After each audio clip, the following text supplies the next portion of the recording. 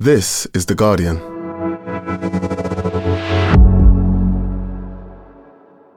Today, the arrest of Andrew Tate, the influencer accused of human trafficking.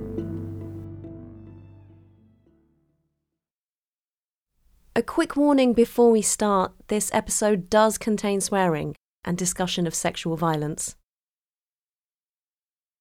So you may have noticed that I'm now the most famous man on the planet. Andrew Tate, top G, most famous guy alive. We all know I deserve this fame. We all know that the world's a better place for me being famous. Some hate me, some love me, blah, blah, it doesn't matter. If you've seen Andrew Tate online, you'll know that he likes cars, cigars, and money. My amount of money is the amount of money you need to be rich. If you have less money than me, even by a single cent, you're a fucking brokey, a wagey, a peon, a peasant, a nobody. He's the kind of guy who blows smoke rings in his selfies, who thinks masculinity is threatened by women's equality, who took it upon himself to troll Greta Thunberg last week to boast about his car collection and enormous emissions, and then went viral when the climate activist put him down with a single pithy line. Email with the information. She took aim at his manhood with the email address she gave him. It's smallbleepenergy@getalife.com. Can't say the middle word. You can use your imagination on that one. But Andrew Tate isn't just another internet blowhard. The self-styled king of toxic masculinity has become one of the most dangerous men online.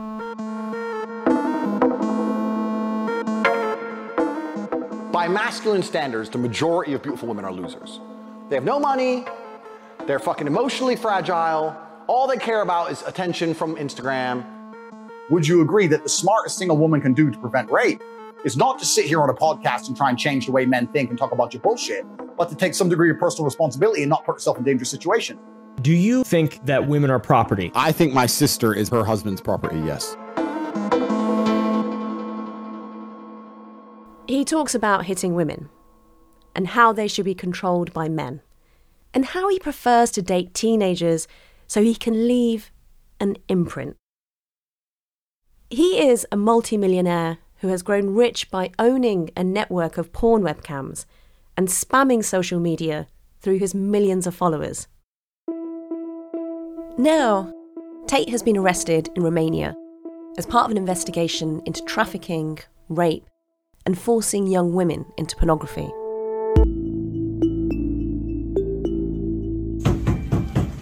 Police in Romania raiding the home of controversial online influencer Andrew Tate. Inside the villa in Bucharest, they find an arsenal of weapons, guns, knives, and stacks of cash. But has he managed to normalise hateful misogyny to millions of young men and boys? And could criminal charges bring an end to his influence? From The Guardian, I'm Nosheen Iqbal. Today in Focus, the dramatic rise and dark impact of Andrew Tate.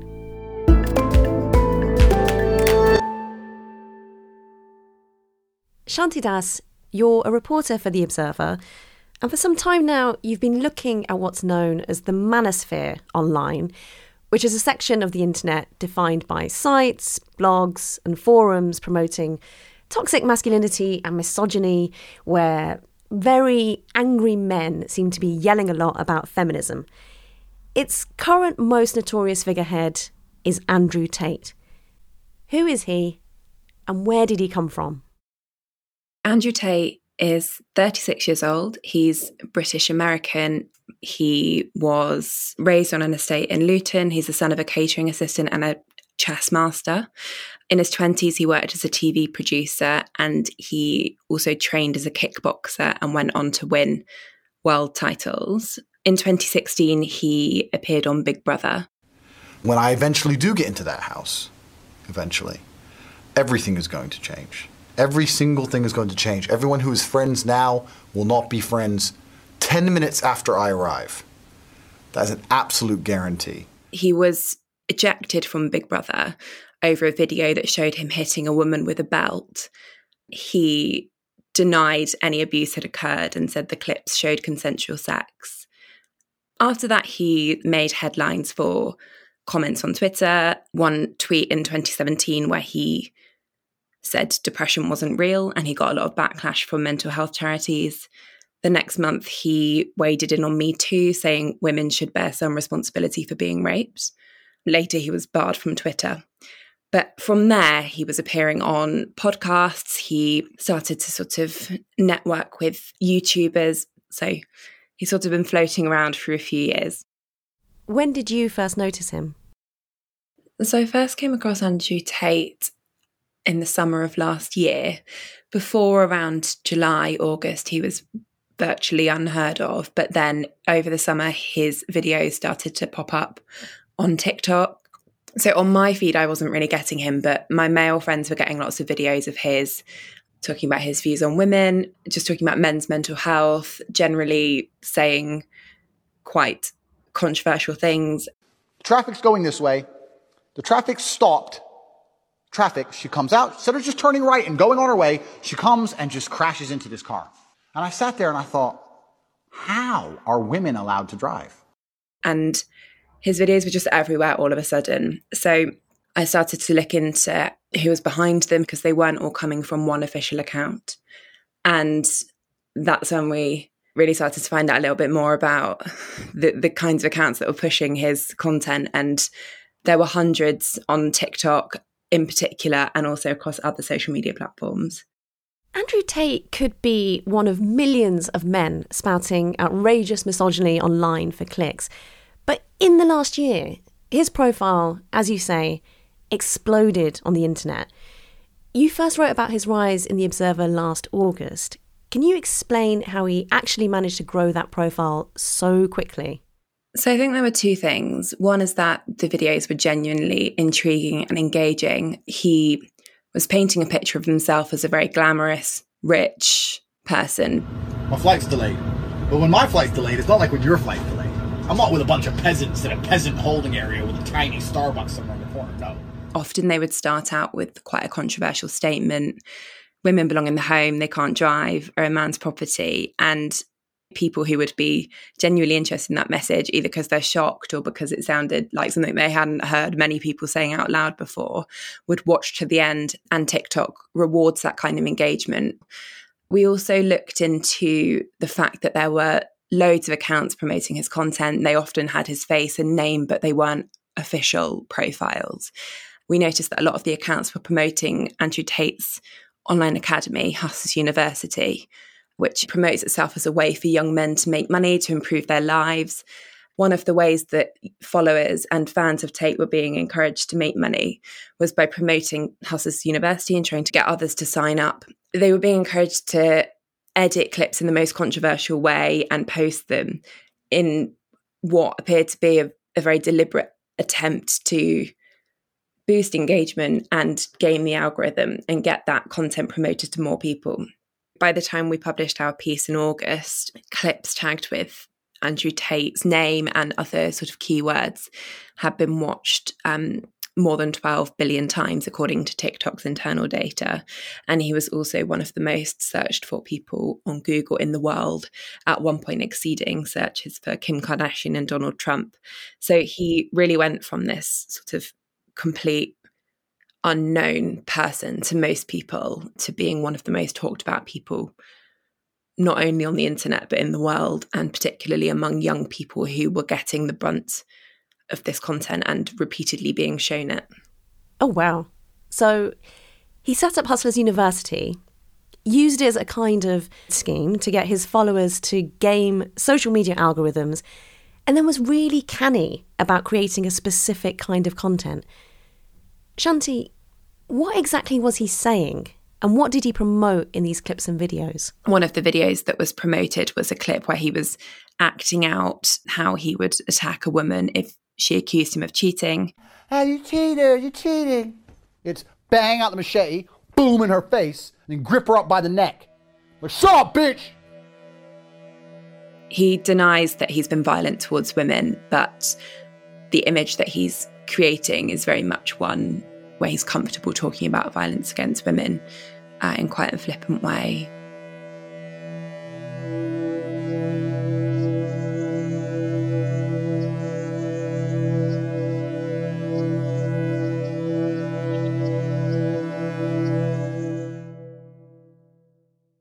Shanti, are you surprised that so many people were willing to listen and even applaud someone who wants to challenge the most basic tenets of women's equality and who speaks about domestic violence in this way?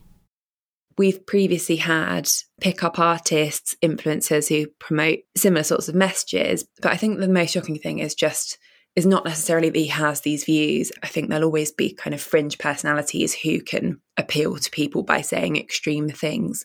What was really quite surprising is how mainstream platforms appear to have helped to promote that image. So we did an experiment back in August where we set up an anonymous account for a teenager to see which kinds of videos they would be promoted. Within a few minutes, they were showing a video of Andrew Tate. And what we found is that the more you watch those videos, the more they were promoted. I think what's really surprising is the fact that although a lot of those videos appear to have broken the guidelines from the beginning, so TikTok, for example, bans hate speech, and it particularly says that it takes misogyny seriously. So what was really surprising is that this content was getting such traction despite going against the platform's own rules. Well, that explains how he got his videos seen and that initial attention. But can you explain why so many millions kept coming back for more?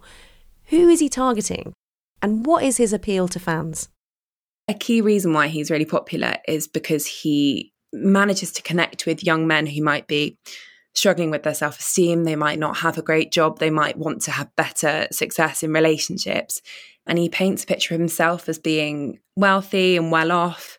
And he talks about how they are struggling. A really good example of this is on Christmas Day, he sent out a message to his subscribers saying, "Merry Christmas, enjoy your time with your family. Be thankful for everything you have while being very aware it's not enough. You should have a better life than you have. You are poor, you are unimportant. Men do not fear you. Your woman disagrees with you. Your lives are shit. If I was forced to endure a year of your life, it would be the worst level of depression imaginable. But at least you're alive for now." I hope next year that your brutally mundane existence is blessed with blossoms of excitement. I hope you get to live with some adrenaline. I hope you get to be spontaneous. I hope beautiful women actually want to talk to you. And then the next day was another message urging fans to sign up to his online academy. So not only is he very much pushing the misogynistic views, but he's also a role model to boys and men who genuinely want to improve their lives. And he kind of offers this apparent solution to that. But Andrew Tate isn't the first to tread this path, is he? I mean, I think there's a line to be drawn from Neil Strauss, who arguably put pickup artist culture into the mainstream in the mid-noughties, to Jordan Peterson, who in the last decade promoted himself as this role model for masculinity. And I think like them, Tate exploits young men's insecurities and he encourages their worst impulses. And a lot of it tallies with what we know about incels and how they form their views. But he doesn't quite fit into that mould, does he? The two are closely related in that they are both appealing to an audience who might be disillusioned. They might be unhappy with their relationships. They might be wanting more luck with women and they might resent women as a result of that. So there's definitely some crossover. But I think what's different about Andrew Tate's message is that it has much broader appeal. So it's not just appealing to those men who aren't able to find a relationship. He's talking to men who are in a relationship or who have a job, but they want to do better, or they might be in a relationship and he makes them look at that relationship and think about how it's working for them. So, in his messages, he talks about the fact that women should fulfill traditional family roles or that they should not sleep with that many men. And he's kind of appealing to a much broader audience, normal men and boys, as well as those who are really, really disillusioned. As you say, Tate's viral brand of misogyny has been targeting young boys and men for months now. And yet, a fair few people, including Shadow Minister for Domestic Violence and Safeguarding, Jess Phillips, say that they've never heard of him. Isn't that a problem, or should we be ignoring Tate and just eye-rolling his claim to be the most famous man on the planet? I mean, we've heard from teachers who say that he's talked about more than anybody else in classrooms, that boys mimic the way that he sits and the things that he says. And I think the fact that some politicians and also parents maybe aren't aware of who he is really shows just how much of a disconnect there is in some cases between the kinds of content that young people are consuming online and the awareness of the wider world. And the fact that a politician whose brief it is to be aware of what is going on online and safeguarding women doesn't know who he is just shows how much of a disconnect there is, really. Well, there are, of course, some very high-profile people who have heard of him, and he's been seen with some pretty famous and controversial figures. Can you tell me about that? Before he became hugely famous, he was also networking with people in alt-right circles, so people who are very well known in that world in the US, the conspiracy theorist Alex Jones. And in the UK, he has mingled with Nigel Farage and spoken of his ties with the anti-Islam activist Tommy Robinson or Stephen Yaxley Lennon, who said that he'd hung out with Untold Times. After our investigation was published in August, there was a huge reaction from the social media platforms. TikTok, Facebook and Instagram all banned Andrew Tate's official accounts. And in the weeks and months that have followed, he's sort of built a bit of a brand around the fact that he was what he describes as cancelled, and it's led to interviews in national newspapers. He's also appeared on Piers Morgan's chat show a couple of times. So he's been able to kind of lean into this idea that he's being cancelled and become a bit of a poster boy for that.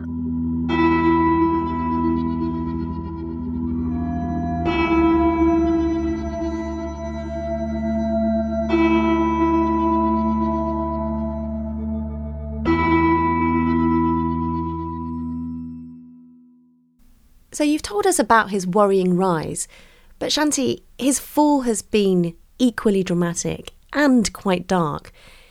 In the last couple of weeks, he was arrested in Romania. What was Andrew Tate doing there, and what happened? So Andrew Tate moved to Romania around 5 years ago. He said in one clip, probably 40% of the reason he moved there was that it would be easier to evade rape charges. In one video, he said, "I'm not a rapist, but I like the idea of just being able to do what I want. I like being free."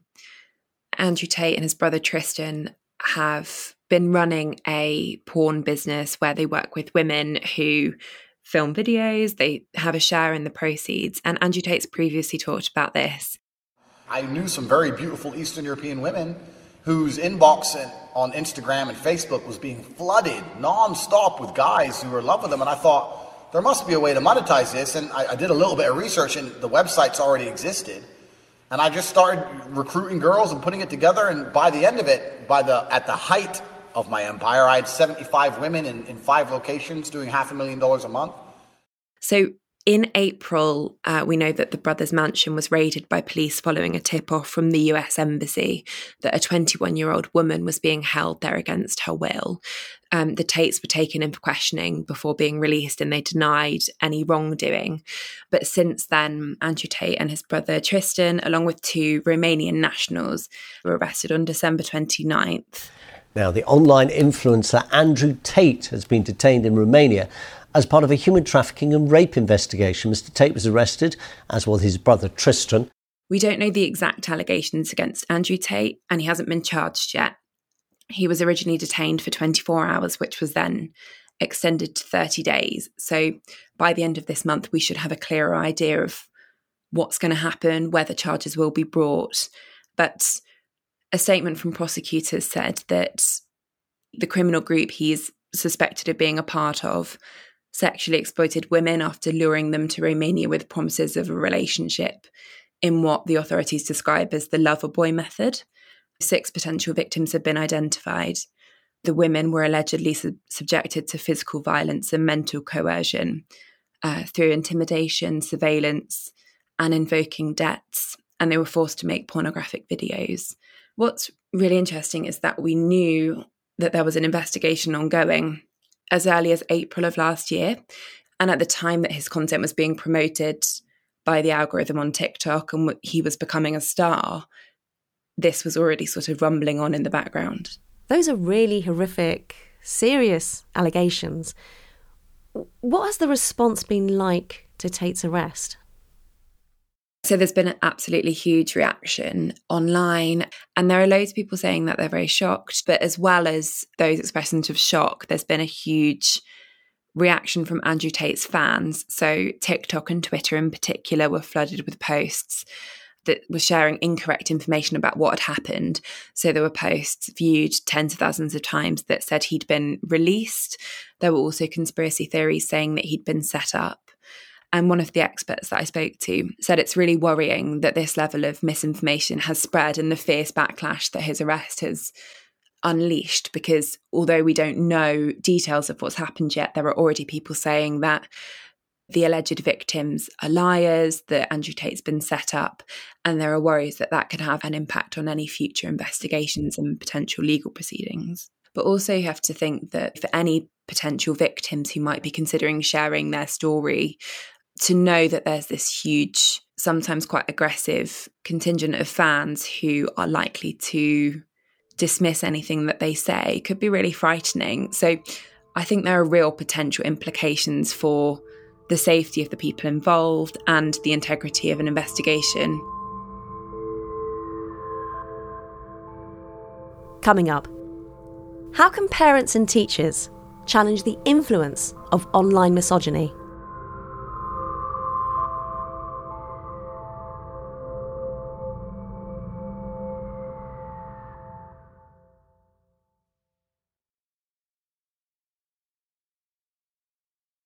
Shanti, I've spoken to friends and interviewed young women about how this stuff is trickling out into the real world. If you take, for example, the kind of things that young women say that men are saying to them, echoing things that Andrew Tate promotes online, and I wonder how prominent you actually think his influence on those young men and the women they interact with is, and how he has managed to fill this apparent vacuum that there is for young boys and men looking for role models online. So over the last few months, we've had dozens of emails and messages from teachers, people working with young people, and also charities like Refuge, and also the NSPCC, who have been really concerned about the rhetoric that Andrew Tate is promoting. So Refuge, for example, says it often gets a spike when there's high-profile discussions about violence against women, and it's been really worried about the number of calls that it's been getting. But in schools, teachers are talking about the fact that they've had concerns about the potential for boys to be radicalised, the kinds of comments that they're making. And there's a real concern about the impact that the sort of messaging can have on people, particularly at a young age, and the impact it can have on shaping their attitudes and experiences, and how that might translate into their behaviour in real life relationships. Well, his defenders would argue that Andrew Tate doesn't believe everything he's saying. They say he's funny, he's provocative, it's all banter. Does that matter? So Andrew Tate has claimed that videos he posts are a joke, or the comments that he's made are often tongue-in-cheek. He says he respects women, he would never be violent towards them. But I think at the end of the day, whether it's a joke or not, it's not being interpreted in that way. And the worry is that it still has this drip effect where it can normalise those extreme views. But females, let me get my wording correct here, are barely sentient. So just because you watch a video doesn't mean that you're then going to go and put that into your real life behaviour. But I think there's a real worry that if young people in particular are viewing this kind of content repeatedly, that can either consciously or subconsciously have an impact on the way that they see the world, you know, what they think is normal in terms of speaking to women or to girls. And the worry is that that could have a long-lasting impact on the way that they behave. Shanti, now that Andrew Tate has been arrested and potentially faces some really serious criminal charges, and his presence online is under review by some social media platforms. Do you think all that stems the influence that he has and marks perhaps the beginning of an end to his career? Or will others just take his place? I mean, there are definitely other lesser known personalities who are making this type of content, trying to advise young men on how they can live their lives. And they often sort of mix this in with the misogynistic type content that we've seen from Andrew Tate. But I think what's really concerning about Andrew Tate's huge rise to popularity so quickly is how he and his followers were able to manipulate the algorithm of one of the biggest social media platforms and the way that they use that to their advantage. And there's nothing at the moment that suggests that action's been taken to prevent that happening in the future and to stop other people from exploiting those platforms in the exact same way. So if young boys and men are struggling and society doesn't seem to have an answer, allowing people like Andrew Tate to take up that space, what are the solutions here? So I think a key part of Tate's message is that he is appealing to young men who feel alienated, they don't have enough money, they're not having success in relationships, or they feel that life isn't treating them fairly. And it's this idea that he's offering a solution to young men that is the really hard thing to tackle, because these are genuine societal issues. And so it's not an easy solution. But I think it shows how important it is for people to have a real conversation with young people and to really be aware of what sort of material is circulating online so that they can have open conversations with perhaps boys in particular about the help that they can get, and also trying to challenge some of the rhetoric that Andrew Tate and other influencers like him are promoting, which is not only that young men are struggling and the world is unfair, but also that women are to blame and girls are to blame. Shanti, thank you so much. Thank you. That was Shanti Das. Do follow her reporting for The Observer and read her original piece inside the violent, misogynistic world of Andrew Tate at theguardian.com. And that's it for today. This episode was produced by Ned Carter-Miles, Natalie Khatena and Safi Bougel. Sound design is by Rudy Zagadlo. The executive producer was Huma Khalili. We'll be back tomorrow.